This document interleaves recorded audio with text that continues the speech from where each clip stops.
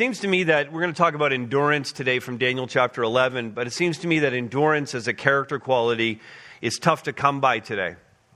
And one of the indicators of this, I believe, is that when we see somebody who is genuinely pushing through a difficult season in their life, when they're like a persevering, enduring type of person, we all take notice of that.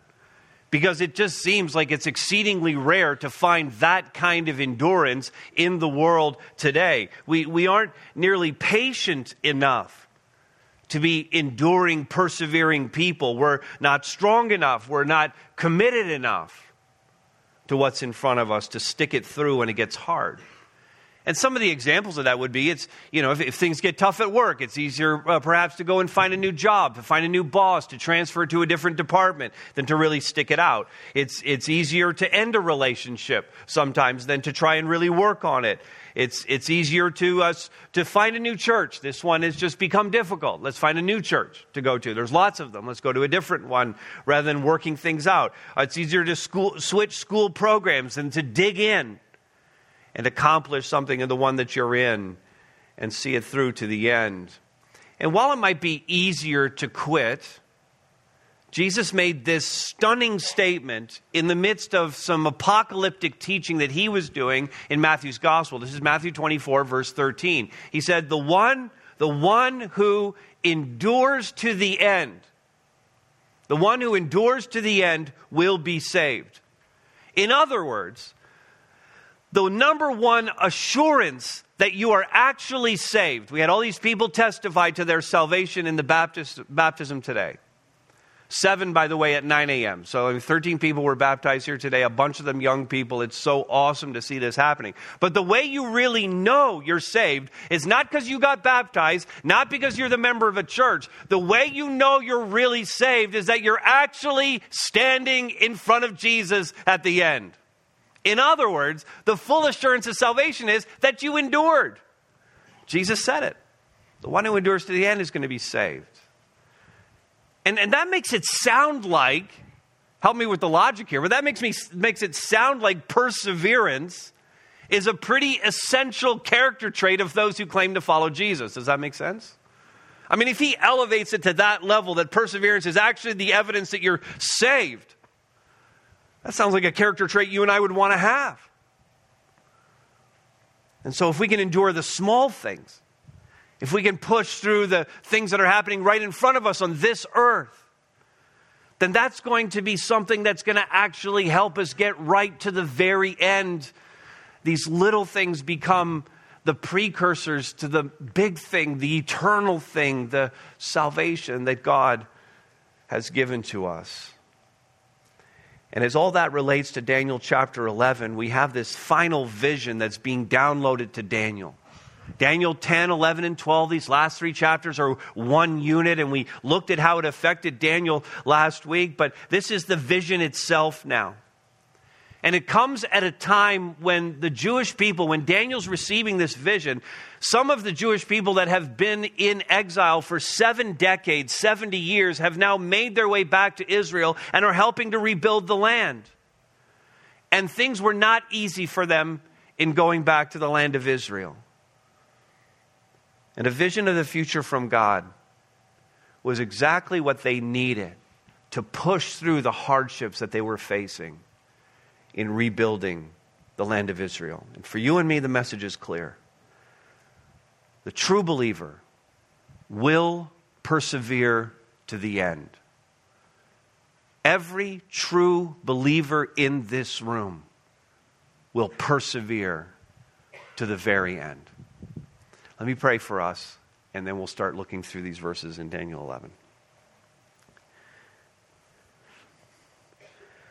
Father, the word perseverance ringing in our ears right now, and seeing the weightiness of it in today's text, I pray, God, that we would be so eager to put our hands onto it and to have it for ourselves and to be people who are described as persevering and enduring. God, I pray that what we hear in the text, which at times can be very weighty, and there's things here because it's apocalyptic we might not fully grasp, but God, I pray that you would give us understanding in the things that are essential. God, that we would know what you're saying, that we would believe what you're saying, that we would conform our wills to what you're saying, and we would see our lives change as a result of what we've studied in your word today. So God, hear this prayer, please, and answer it in Jesus' name. Amen. Amen. All right, let's get after this. The true believer will persevere to the end, not giving up, not giving in, not cashing out, not walking away. The true believer perseveres to the very end. And if I'm persevering, we're going to look at 3 couplets here. If I'm persevering, I am strengthened by Christ and believing his word.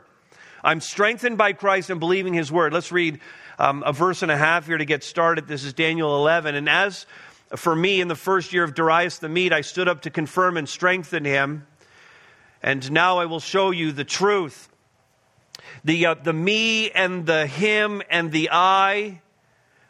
Let's identify who this all is now. Again, 10, 11, and 12 are one unit, one kind of section here that has to be taken all together. And in Daniel chapter 10, we saw who these various people are. As for me, this is Gabriel speaking. In the first year of Darius the Mede, I stood up to confirm and strengthen him, Daniel. Okay, Daniel's being strengthened here, and it is Gabriel that's showing you, Daniel, the truth. Showing us, through Daniel the prophet, the truth of what he's saying. And so there is a strengthening here, and there is a imparting of God's truth, his word being sent to us. Now, Daniel, for his part, was in very rough shape after the vision. In fact, he had been fasting for 3 weeks. We learn in the first part of Daniel chapter 10. Those 3 weeks are parallel to the 21 days that some kind of weird behind-the-scenes spiritual warfare is taking place.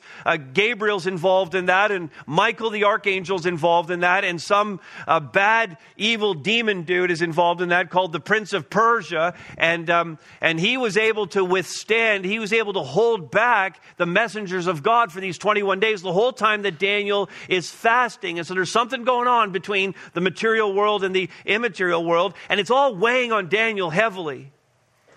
Through this fasting and through all that had happened, Daniel needed to be strengthened, as verse 1 said. He needed God's angel, his messenger, to come to him and strengthen him and get him to the place where he was even able to receive the truth that God was delivering about this particular vision. Now, the warning on this message, if I could just put like the Surgeon General's warning on this message right now is this. We want to be so careful that we don't fall into believing that our perseverance, that our endurance is actually earning us our salvation. We're not working for anything here, amen? We're not working for anything here. That salvation is entirely and completely a gift from God to us. We're not doing anything to earn it. And so even in the enduring, even in the persevering, that's only happening because the Holy Spirit is giving us the strength to be able to endure and persevere. Salvation came as a free gift to us. It's the result of Jesus Christ giving his life on the cross. Not because of anything we've done, entirely because of what he did. Amen? It's what Jesus did for us. And his resurrection to new life, that's the thing that defeated sin. That's the thing that defeated death. That's the thing that gives us life. And so we get all of that simply by faith. We express our faith. We tell God we believe that, and we're going to follow him. That's the whole thing. Entirely a gift that comes from the Lord. And even the ability to persevere is from him. And you can see that in Daniel. He's overwhelmed by these angels, by the appearing of the pre-incarnate Jesus that he saw in chapter 10. He's overwhelmed by all of it and can't even receive any more of God's word until the messenger comes and strengthens him and allows him to persevere through it. And so with all of that as kind of a setup, what we see next is the content of what is to be believed, the content of God's word, the vision that was being delivered. And this is a vision of, for Daniel now, as he's receiving it, it's a vision of the near future and the distant future and some things that are still a future even for us. Now here's the thing. We did baptisms today. We shortened the worship set. We have 45 verses in front of us in Daniel chapter 11. So I'm not going to read all of Daniel chapter 11, but I'm going to have you read it, and you can read all of the verses I didn't read, and you can scratch your head later about it all. All right? So I'm just going to give you some kind of like high-level highlights of what's going on here. And we'll start in verse 2 now. He's going to show them the truth. And he says this halfway through verse 2, "Behold, 3 more kings shall arise in Persia, and a fourth shall be far richer than all of them. And when he has become strong through his riches, he shall stir up all against the kingdom of Greece. Then a mighty king shall arise, who shall rule with great dominion and do as he wills. And as soon as he has arisen, his kingdom shall be broken and divided toward the 4 winds of heaven, but not to his posterity, nor according to the authority with which he ruled, for his kingdom shall be plucked up and go to others beside these." All right, let me show you a chart. We saw this earlier in the series. We looked at Daniel chapter 2. That was Nebuchadnezzar's dream. Then Daniel got this vision in chapter 7. And Daniel's kind of like right now, as we look at Daniel 11, we're in this Medo-Persia era. But when he first got these visions, when all of this happened, he was back in the Babylonian era. And these 2 dreams and visions parallel the things that we're now getting more details about at this point. And so in the very middle part of that, these visions of the 4 kingdoms, we have Medo-Persia and Greece.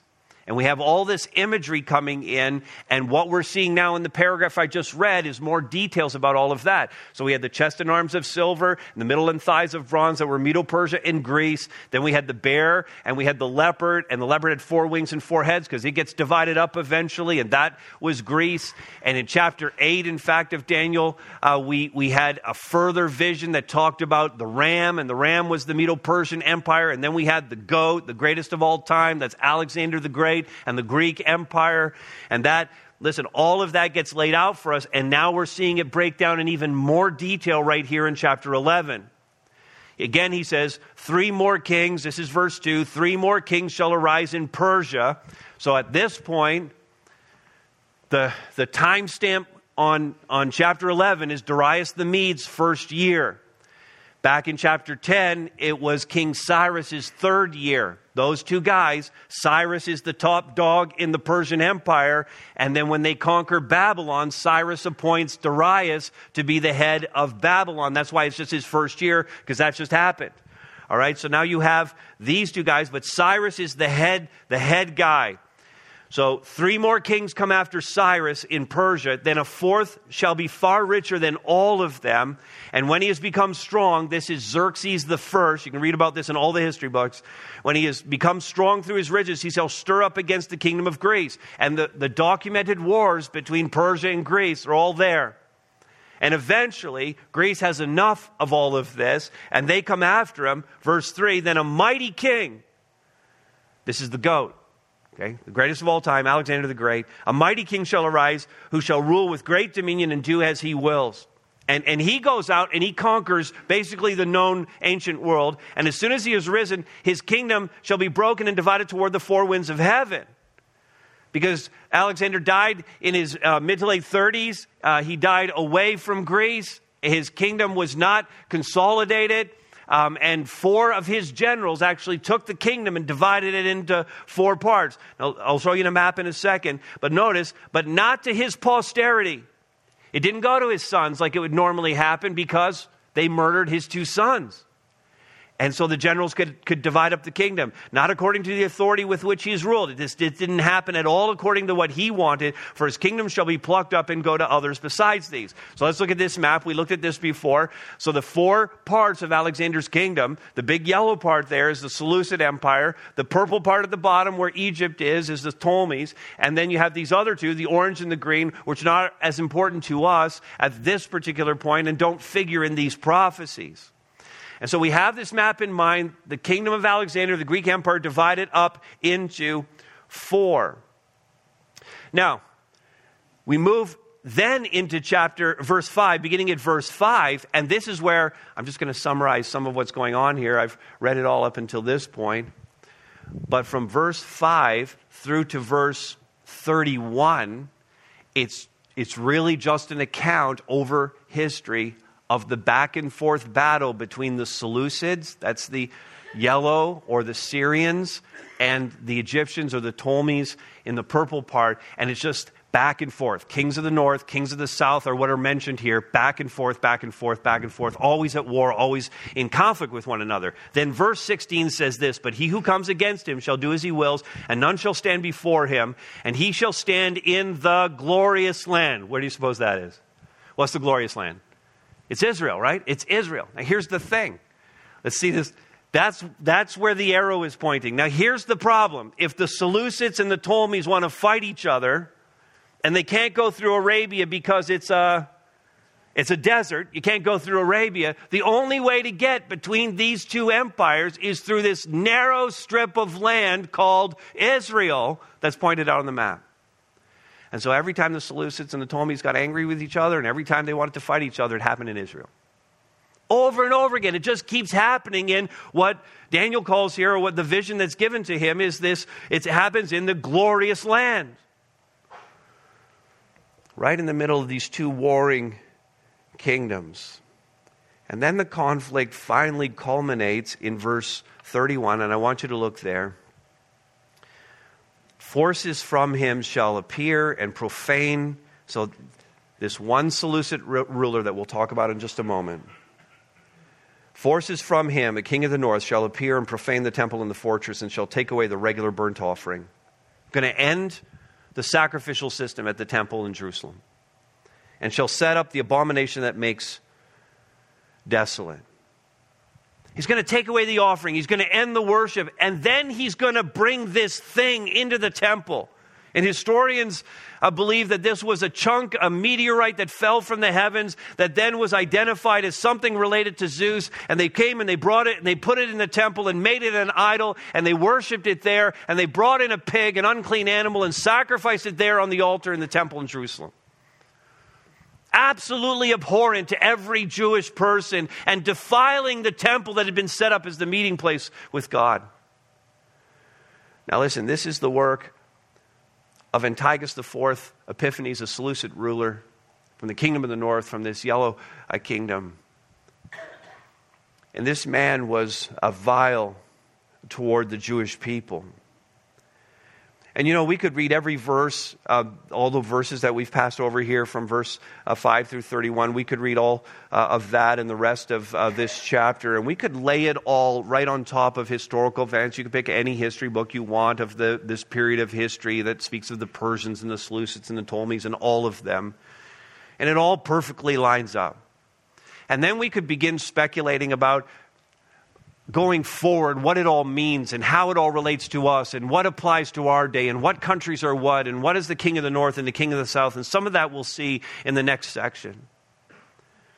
But we need to be so cautious here. And I said this earlier in the series when we're interpreting the apocalyptic literature, that it's not about locking down all the fine details, but rather gaining the overarching themes of what God is saying. And Daniel Block said this as a reminder to us: authoritative preaching of the message of the apocalyptic literature demands that we major on the major themes and be less concerned about the meaning and significance of the fine details. And what I can tell you about all of this is, as we look at these prophecies, specifically in this first part of chapter 11, is that both liberal and conservative scholars on this point essentially agree on the historical facts contained here. Again, you can read the histories, you can compare it to Daniel 11, you'll see that it all lines up. What the liberal and conservative, and we would consider ourselves conservative scholars, looking at the Word of God and believing what God is writing here is legit. What liberal and conservative scholars disagree on is, when was this written? You see, we look at it and see it as prophecy, and Daniel was receiving this in the 6th century and was looking down through the ages to see all of this detailed prophecy that would come true. But liberal scholars look at this and call it prophecy after the fact. That is to say that it was written in the 2nd century BC, looking back on historic events, and then was written as if it was written back then and projecting it forward as prophecy. And of course, what we believe is that God is once again demonstrating his sovereignty over history. God knew all these things. God was ordaining that all of this should happen, and it's not outside the power of God at all to see exactly what would happen in history and give a solid word about that. That God's purpose in doing this is to, and this is the first point, is to strengthen his people with details about the future, so that as they face their challenges in life, they would be able to have confidence in God's word and believe it outright. Because God had said this would happen and it did, and God said this would happen and it did. And God said this would happen and it did. And I can trust him through all of it. I can persevere through anything that comes my way. I can persevere to the end. All right, that's the first one. Let's look at this second couplet. If I'm persevering to the end, I'm also to be standing firm for Christ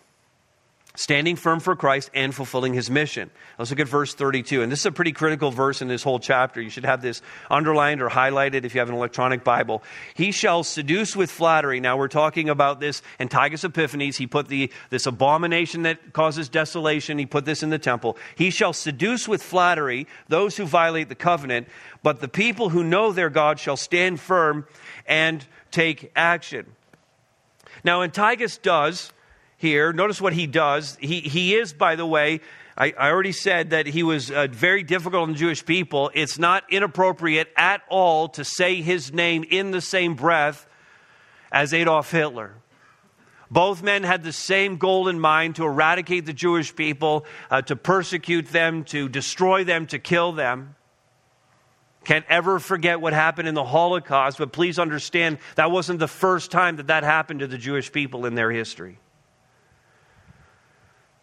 So verse 32, he comes along, Antiochus shall seduce with flattery those who violate the covenant. Now, you're talking about somebody who violates the covenant. You're talking about this is a person who should not be violating the covenant. In other words, the Jewish people were covenant people.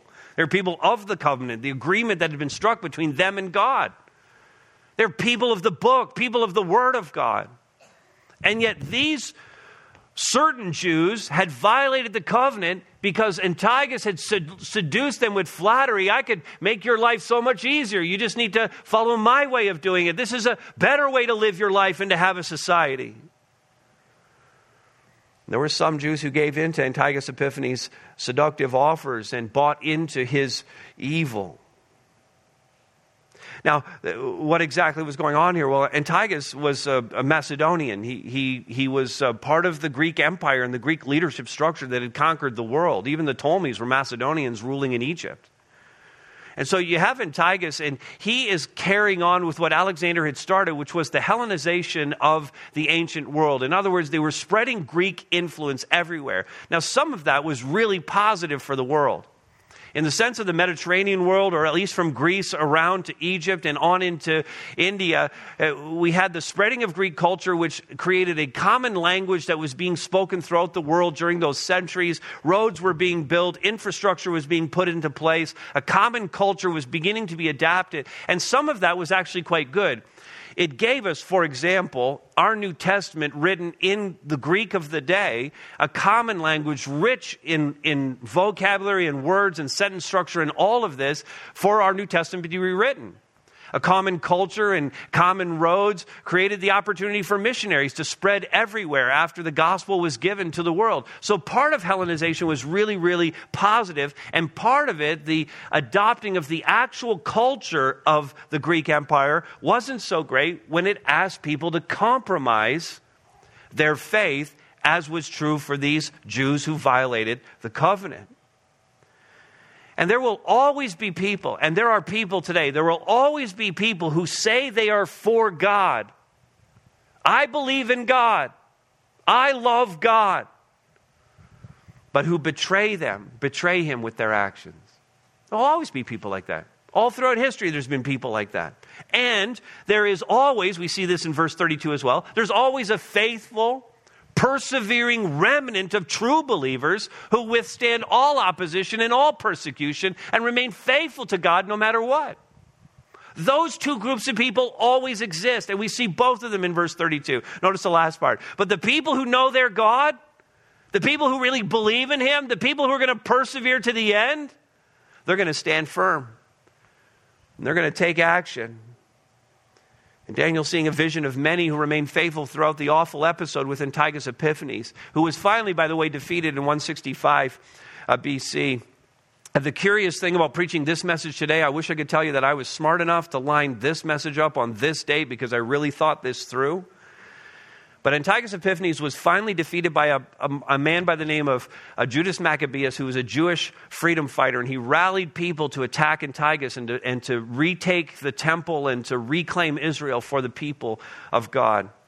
And the commemoration of the retaking of the temple is what the Jews today celebrate as Hanukkah. And the word Hanukkah means rededication. And the first day of Hanukkah, while we're preaching Daniel 11 about Antiochus Epiphanes being defeated, the first day of Hanukkah is December the 2nd this year. I'm so smart that I lined this up. But I did not line this up at all. And you know that this menorah is lit, so there are 9 candles in one. The middle candle, this is actually a little bogus because they're using a different candle to light it, but you're supposed to use that middle candle to light the other 8 candles. And this commemorates the miracle that was done in the temple, because the oil for the lampstand that was in the temple, there was only enough oil for one day, and it burned for 8 days straight. And God did a miracle, and the Jews commemorate that today with Hanukkah. It's the celebration of the rededication of the retaking of the temple from Antiochus Epiphanes right here in Daniel chapter 11. Now, this little excerpt from 1 Maccabees, not scripture, but it is a good historical record, says this, and this is where you're going to see the persevering of the people. Maccabees tells the story of Judas Maccabeus and the taking of the temple. But many in Israel stood firm and were resolved in their hearts not to eat unclean food, and they chose to die rather than be defiled by food or to profane the holy covenant, and they did die. In other words, there was a faithful, persevering remnant. There were some who did not violate the covenant and go after the Hellenization that Antiochus Epiphanes was bringing in. They were faithful to God. That's the vision. That's what's going on here. Now we ask the question, why in the world would God give this whole vision to the Jewish people and to us? And I've already pointed out that some of the exiles had already returned to Israel, that Cyrus was allowing them to go back and, in fact, to rebuild the temple under Ezra's leadership. And what they faced in going back was a very difficult task. I've alluded to this already. The land had been neglected. The city was in ruins. There was little to no economy. And when we ask the all-important Bible study question, we should always be asking ourselves this when we're interpreting the Bible: what did the original author intend for the original audience? What's the intent of what I'm reading for those first people that read this? And we have to answer the question this way. It was to encourage those first exiles that were going back to a very broken land, to rebuild it against all odds. There's a massive task of rebuilding the nation, and they needed to know that God was with them and that He was in control of history. That all of this hardship was according to His plan. See, they had left comfortable homes, 7 decades of building their life in Babylon and then Persia, and to leave all of that, to go hundreds of miles and to rebuild something that was extremely broken. They needed to know God was with them in that, so that they would carry on and fulfill their mission. Rebuild the temple of Israel and reestablish the worship of God in Jerusalem. Now think about this. For them to really enter into what they were seeking to do, all they saw in front of them was the monumental task of rebuilding the land. That's all they could see. All they could see was the trial. All they could see was the hard thing that was right in front of them.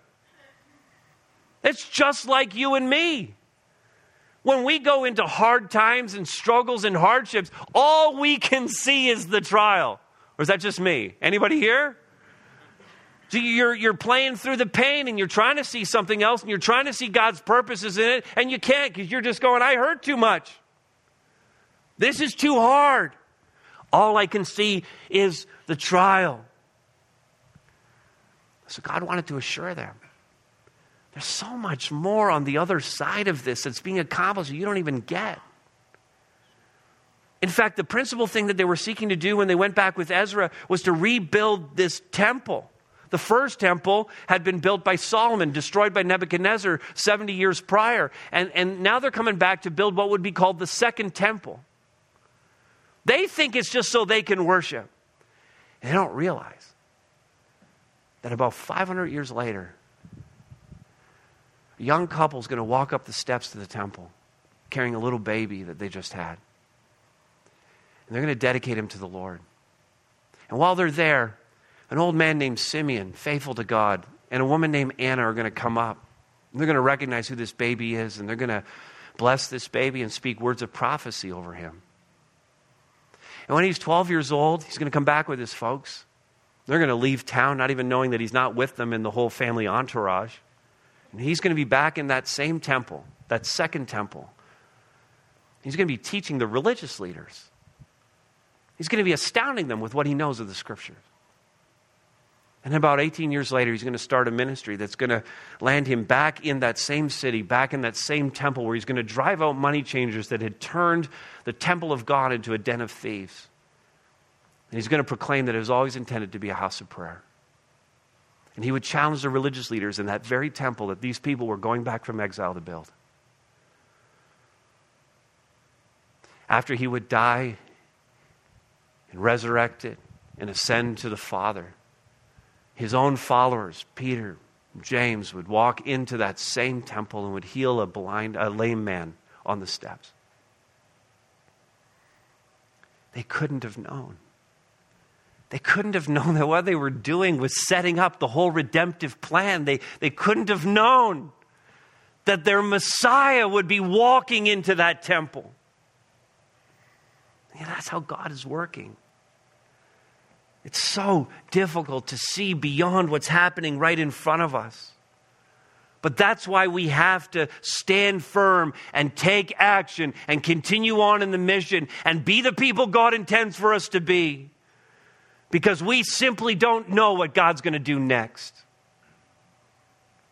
Next year, 10 years from now, 3 generations from now, 400 years from now, we have no idea what God is going to do with our faithfulness to Him, with our perseverance, with those who know, verse 32 says, for those who know their God.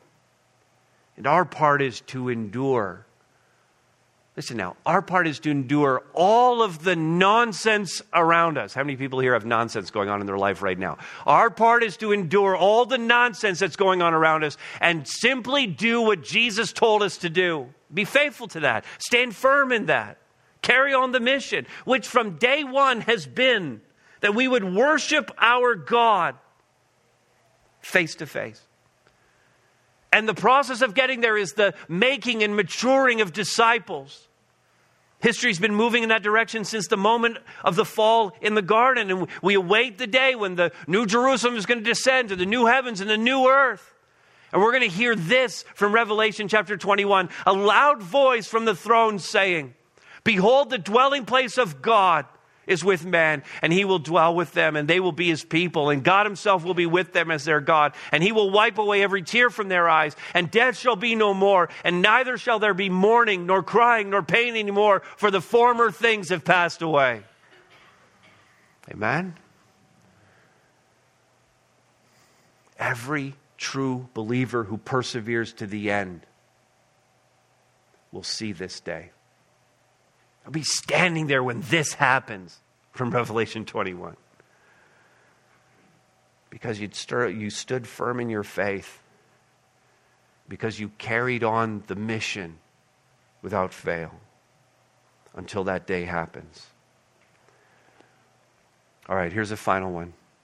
Final couplet. A true believer will be enduring hardship in Christ, and embracing His purposes. Now, just read that little section from Revelation 21, and it's an awesome section, and we can get all pumped up. That's kind of like a pump you up kind of a passage for sure. But the road to get there, I think we all understand, is a tough one. We all know that. I'm picking up at verse 33 now. And what happens now in this transition from verse 33, kind of up 35, maybe a little further, it sounds a lot like the history part of Antiochus Epiphanes, which is all done for us. It was future for Daniel, but it's all in the past, the distant past for us. You're going to hear some of this. It sounds like Antiochus. And then some of it doesn't sound like Antiochus, and it must be someone else. And the wise among the people, I'm going to read verses 33 to 35. The wise among the people shall make many understand. Okay, these are believers, though for some days they shall stumble by sword and flame, by captivity and plunder. It's going to be hard. When they stumble, they shall receive a little help. And many shall join themselves to them with flattery. And some of the wise shall stumble, so that they may be refined, purified, made white until the time of the end, for it still awaits the appointed time. So this all seems like it's still something that's future, and that there are painful days ahead for those who love Jesus and are following Him. We're still looking for something that is at the time of the end. It awaits the appointed time. Hasn't happened yet. And it seems that because there are details here that don't fit Antiochus Epiphanes, that we are talking now about the Antichrist. And the Antichrist is a future leader who's going to make Antiochus Epiphanes seem like a Boy Scout. Okay, difficult days ahead for this world. Picking up at verse 36, and the king shall do as he wills. Speaking of this Antichrist, he shall exalt himself and magnify himself above every god. He shall speak astonishing things against the God of gods, and he shall prosper until the indignation is accomplished. For what is decreed shall be done, and he shall pay no attention to the gods of his fathers, or to the one beloved by women. He shall not pay attention to any other god, for he shall magnify himself above all. That could be Antiochus Epiphanes. Epiphanes means that he's the magnificent one. He gave himself that title. But this goes even beyond that. This person is now putting themselves in a place of deity. And he shall honor the God of fortresses instead of these, a God whom his fathers did not know. He shall honor with gold and silver, with precious stones and costly gifts. He shall deal with the strongest fortresses with the help of a foreign god. Those who acknowledge him, he shall load with honor. Okay, serve the Antichrist. It's going to seem like it's going really well for you. And he shall make them rulers over many, and shall divide the land for a price. Now, we spoke earlier, the reason why we can see some of this looking like Antiochus Epiphanes and yet some of it not, and we're thinking this is the Antichrist, is because the rules that we set out for interpreting the apocalyptic include the idea that sometimes we can read prophecies that are partially fulfilled in the past, but ultimately and finally fulfilled in the future, and that's what we're seeing here. There's little doubt that these verses speak of a king who is yet to come, who's going to do as he wills, who's going to exalt himself, who's going to magnify himself, who's going to make himself out to be a god. And the reason why we know when we read this section that this is yet future for us in Daniel 11 and was not fulfilled in Antiochus Epiphanes, who came to his end in 165 BC, is because when Jesus came and was teaching, he actually quotes from Daniel chapter 11. And again, this is in Matthew 24, if you want to jot this reference down. But Matthew 24, apocalyptic section. Here's what he says in Matthew 24, 15 and 16. Jesus speaks of all of this as yet future. So when you see the abomination of desolation, okay, that's a reference to what Antiochus Epiphanes did, but now it seems like it's going to happen again. That was just like a precursor or preview to what's going to happen. When you see the abomination of desolation spoken of by the prophet Daniel, standing in the holy place, let the reader understand. Then let those who are in Judea flee to the mountains. I mean, it's going to get harder. But this whole thing that we're reading about, it's going to all happen again. And we pick it up in verse 40 now. At the time of the end, the king of the south shall attack him. I don't even know who all these people are. But the king of the north shall rush upon him like a whirlwind. Lots of people want to see that as Russia. Okay, that might fit now. Maybe Vladimir fits the bill now. But maybe not someday, so that's why we're not going to pin things down. Poor Vladimir.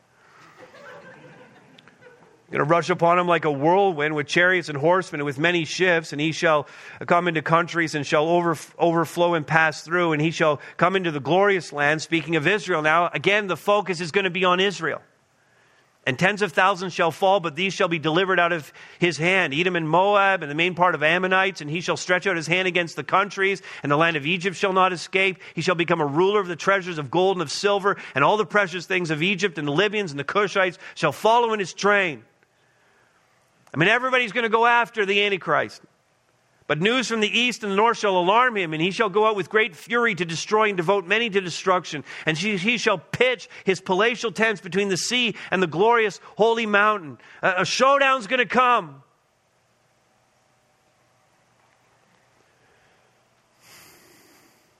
I mean, at the end of the time, things are going to get harder for those who love and serve Jesus before that end comes. Believers alive at the time will have to persevere through it. It's this same chapter that has that verse that we started with. It's the one who perseveres to the end that's going to be saved. It's the one who's standing there at the very end of it all. When we think about that word endurance, we have to get a firm lock on what that actually means now. The word endurance from the Greek, and whenever we see this in the Scriptures, it's the Greek word hupomene. You can see it in the Greek script and then transliterated in English. And in its most basic sense, it means to remain under, remaining under. In other words, if there's a crisis, if there's a trial, if there's a hardship, I'm going to stay under that. I'm not going to try to get out from under the thing that God is trying to do in my life. I actually want to be in the place, as hard as it is, I want to be in the place that God wants me to be. I want to patiently endure the oppression, the trial, the injustice, so as to fulfill His purposes. One lexicon, Thayer's lexicon, says this: hupomene is the characteristic of a person who's not swerved from his or her deliberate purpose, loyalty to faith, and piety by even the greatest trials and sufferings. I'm not going to swerve from it at all. Nothing's going to make me abandon my faith and reject my Savior. Nothing is going to make me abandon my faith and reject my Savior, because I'm going to see a purpose in it. See verse 35, some of the wise, some of the faithful believers, they're going to stumble. There's going to be hardships. There's going to be trials. Here's the purpose: so that they may be refined and purified and made white, the text says. And that reminds me of James 1, verses 2 and 3. And these are so familiar, these verses. Count it all joy, my brothers and sisters. If you're reading the ESV, you just see brothers there, but the footnote has sisters, so I elevated them up into the text. I haven't changed the Bible, I've just changed the ESV. Count it all joy, my brothers and sisters, when you face trials of various kinds, for you know that the testing of your faith produces steadfastness. It produces hupomene. It produces endurance and perseverance. And we can't gloss over this. This isn't, not trying to oversimplify this for us or make it sound easy at all. In fact, just the opposite. The Christian life lived properly is difficult. Don't ever believe anything else. We endure because we are in Christ. That is to say, Galatians 2:20, we have been crucified with Christ. We've gone to the cross to crucify self. That doesn't sound easy at all. Hebrews 12:1 and 2, two of my favorite verses in the whole Bible, say that Jesus Christ endured the cross. He hupomene the cross. He remained under the cruelty of the cross, the crucifixion. He remained under that. And in the same passage, it tells us, therefore, because He hupomene the cross, we need to run our own race, live our own life with endurance. We need to hupomene our life. We need to remain under whatever God sends our way. And the reality is that many don't get there because they've not started, first of all, to give their life to Christ and understood what this really means. Jesus said in Luke chapter 9 that if anyone would come after me, he has to deny himself and take up his cross and follow me. And because he said things like that, people turned away from him, walked away and said, that's just too hard.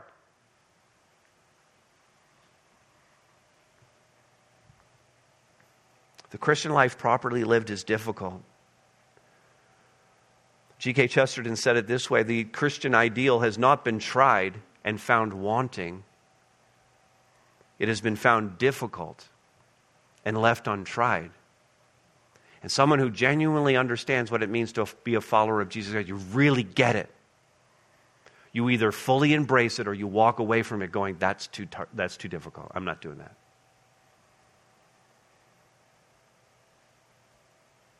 See, Antiochus had drawn people by flattering them, by spinning out lies, drawing them to himself by saying, I can make your life easier and better. Just follow my ways.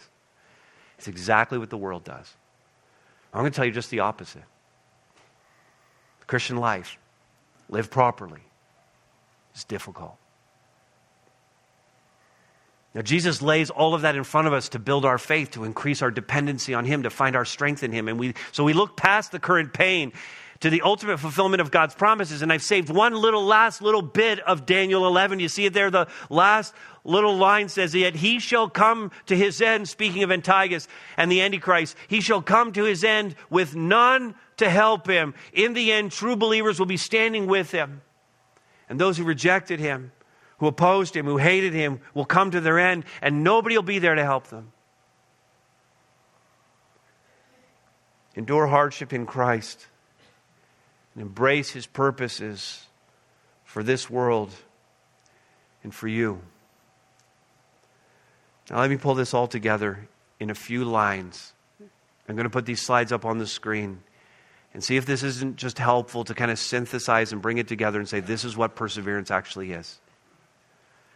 If you find strength in Christ and not yourself, if you believe what He says in His Word and are resolute in your faith, if you continue to serve Him and witness to others of His love, if you're pushing through hardship and trials in your life, and if you're seeing God's purposes in it all, then you have the kind of endurance that Jesus spoke of, and you will persevere to the end.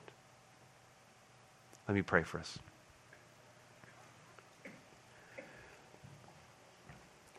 Father, I pray that as challenging as this message is to even grasp all the prophetic things that are said here, I pray, God, that every true believer in this room would be leaving today encouraged and built up, knowing that You're in charge of it all.